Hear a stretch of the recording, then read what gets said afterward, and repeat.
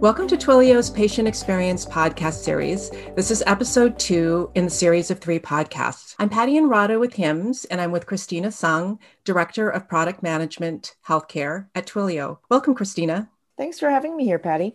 Great. So today we're going to talk about telehealth, patient engagement, and interoperability. So Christina, my first question to you is, as the pandemic started, what challenges did you see your healthcare customers facing? I think we can all look back about a year ago when all of the healthcare organizations, their biggest challenge was trying to stand up a solution in overnight. They went from being able to see patients to all of a sudden everything shutting down and needed a way to engage and virtually engage with their patients. And so you saw many of our customers coming to us, having put Zoom, Skype, FaceTime in place, and really reining in the doctors who were using anything and everything that they could to connect with their patients. And so that was sort of the first rush. And then when a lot of the organizations decided to put those makeshift solutions in, security became a huge issue. As you recall, Patty, remember the Zoom Bob incident and some of the challenges that many of our customers were having around the security of the solutions that they had put in. So that was sort of the second phase. And so we started to see customers come to Twilio looking for a solution that they could sort of grow with. And we also saw customers actually coming to us who already had telehealth solutions in place, but those actually weren't scaling with them. So they went from a handful of televisits here and there to all of a sudden trying to jam, as many as hundreds and thousands of telehealth visits in one day. You saw a lot of customers coming to Twilio saying, my system that I have, my vendor XYZ, isn't scaling with me. I need a scalable solution. And so those are some of the challenges that we heard from customers at the very start of the pandemic. Great. So what were some of the common pitfalls that the organizations fell into? Obviously, there was the security issues that I just went through. But I'd say some of the more nuanced issues and challenges were very relevant to the business, like billing. Providers weren't necessarily equipped or taking the time or educated and enabled to bill properly for the telehealth visits that they were having with their patients. And, before they didn't have to. There were providers that probably went about their day without having a single telehealth visit. And now these doctors had to figure out how to code for these, how to bill. And not to mention the provider system themselves might not have been equipped to get that level of coding done. And so many of our customers we heard from said that they were telehealth visits that weren't getting billed for, paid for. And there's obviously the broader reimbursement challenges that came with telehealth overnight. But even barring some of the changes that CMS made in response to this, I think a lot of organizations were taken back by not having the right infrastructure for supporting telehealth workflow, even on top of the technology for video or voice or whatever that might be. Great. So how has the challenges of healthcare organizations shifted, as we begin to move out of the pandemic? Well, I think the first thing in the post-pandemic world for a lot of the healthcare organizations, if not all, is how to get patients back in the door. How do we help them get revenue generated? A lot of people forget that healthcare is a business. You have to make money. And, overnight last year, everyone's elective procedures got canceled. And those are really where a lot of the healthcare organizations, they depend on that revenue stream to help fund the care programs across the board. And all of that went away. So how do we get patients back in the door? How do we get doctors paid? That's really the primary challenge I think many of the healthcare provider organizations are dealing with. And so, yes, virtual care is great, but we have to think about reimbursements. How long will the reimbursement extensions that extend telehealth that have been put in place as a result of the pandemic stay? How many commercial payers are going to adopt a more of a lasting policy? I think we're going to have to keep a close eye out on what that looks like.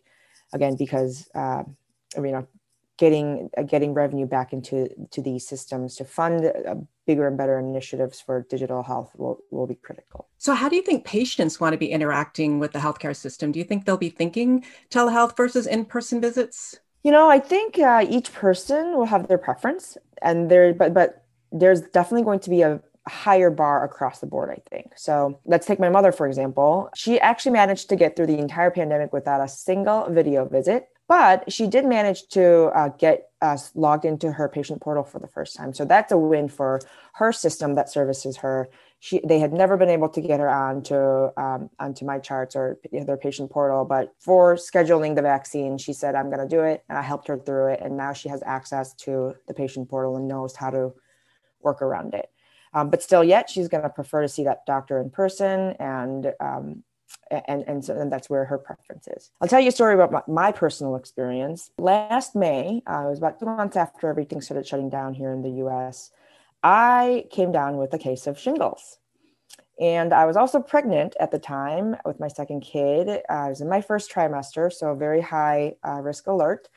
And I wake up one morning with terrible pain and I don't know what to do. So by the way, I'm a Kaiser member out here in California, and I've been a Kaiser member for over a decade.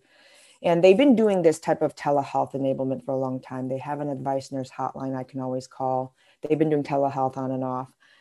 So I call the advice nurse hotline. They transfer me to a doctor right away, and then they get me a video visit with another physician within the matter of hours. I'm on the video with this doctor. I, show her my back and my stomach, and she sees the rash, and she's like, "Yep, that's 100% shingles." Then the next thing I know, an hour and a half later, I get the antiviral medication delivered to my door from the pharmacy staff member. I mean, this was jaw-dropping for me, even after having been a Kaiser member for many years.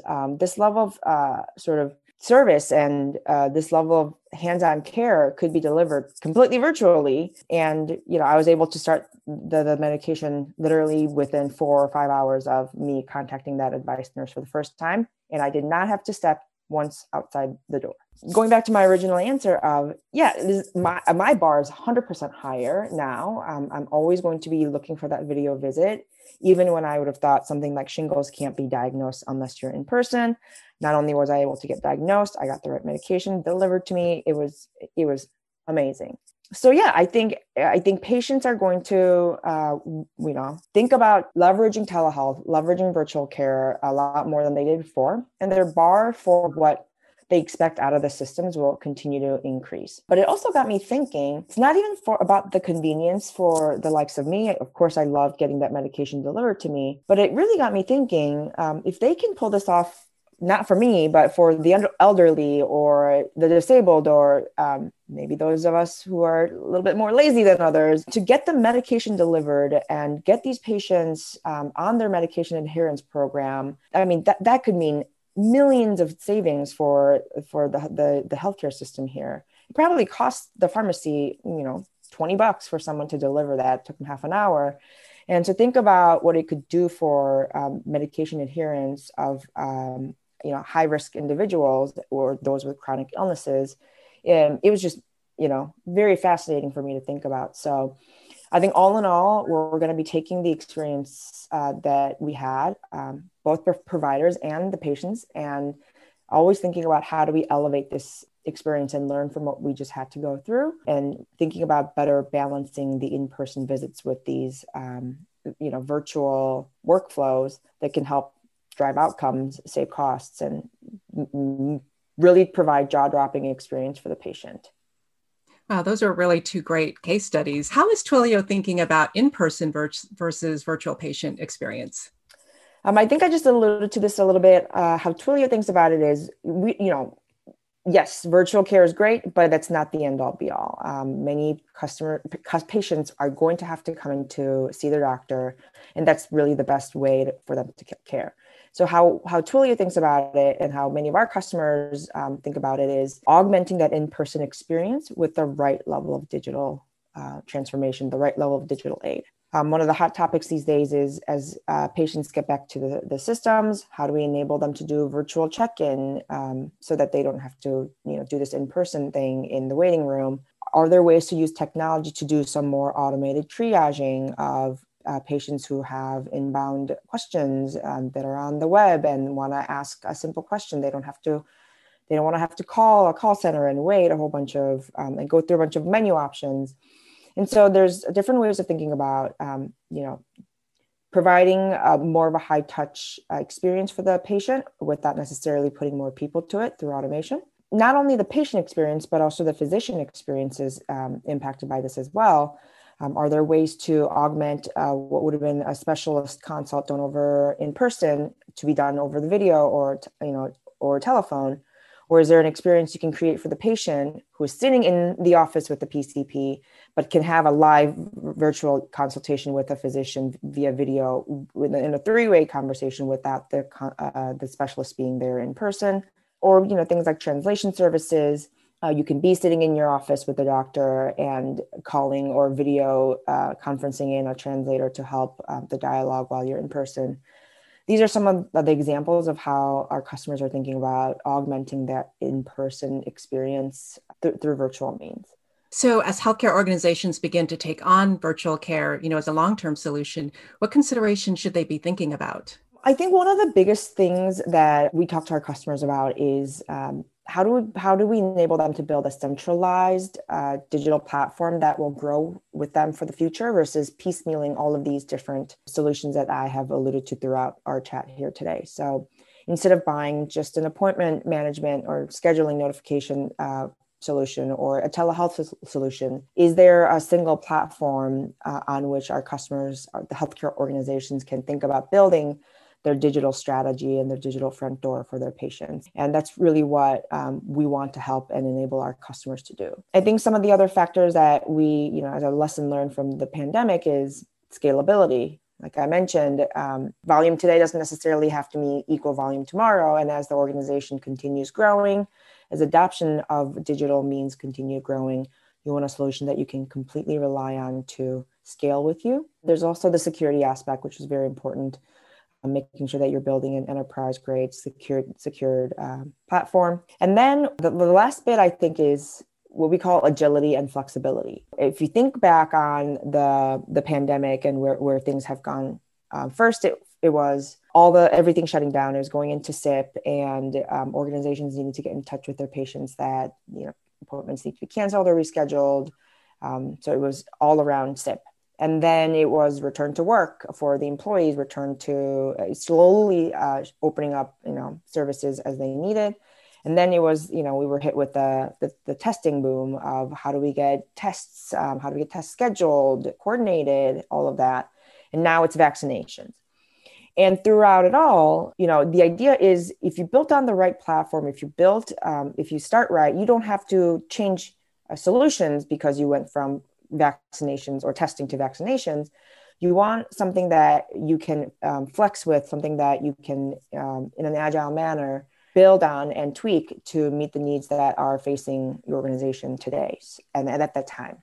And so, again, one of the things that we talk a lot about is the platform. Is the platform agile? Is it able to be flexed to meet the various use cases that are there today, but also the ones that you want to plan for the future?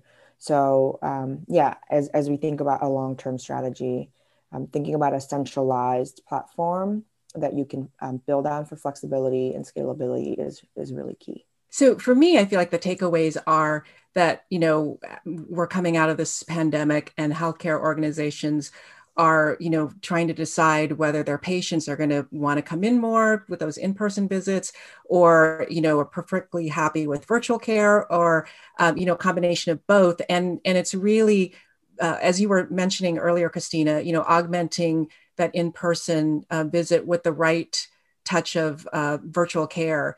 And that personalizes the patient experience, also helps with the physicians, their experience as well with the patient. So, making sure that you're giving the patients what they want post-pandemic and post, having these experiences that they had with virtual care with the right amount of, virtual care and in-person visit. And so the best way to do that is to make sure that you have a platform that can grow with you, as your patient population shifts, whether, they are doing a hybrid of both or one or the other. So that, really speaks to personalization and the patient experience. Exactly. And the last thing I'll mention that I think, Patty, we want to think about is patients are consumers too, right? You and I are everyday consumers of every other virtualization effort that the pandemic put the world through, not just healthcare.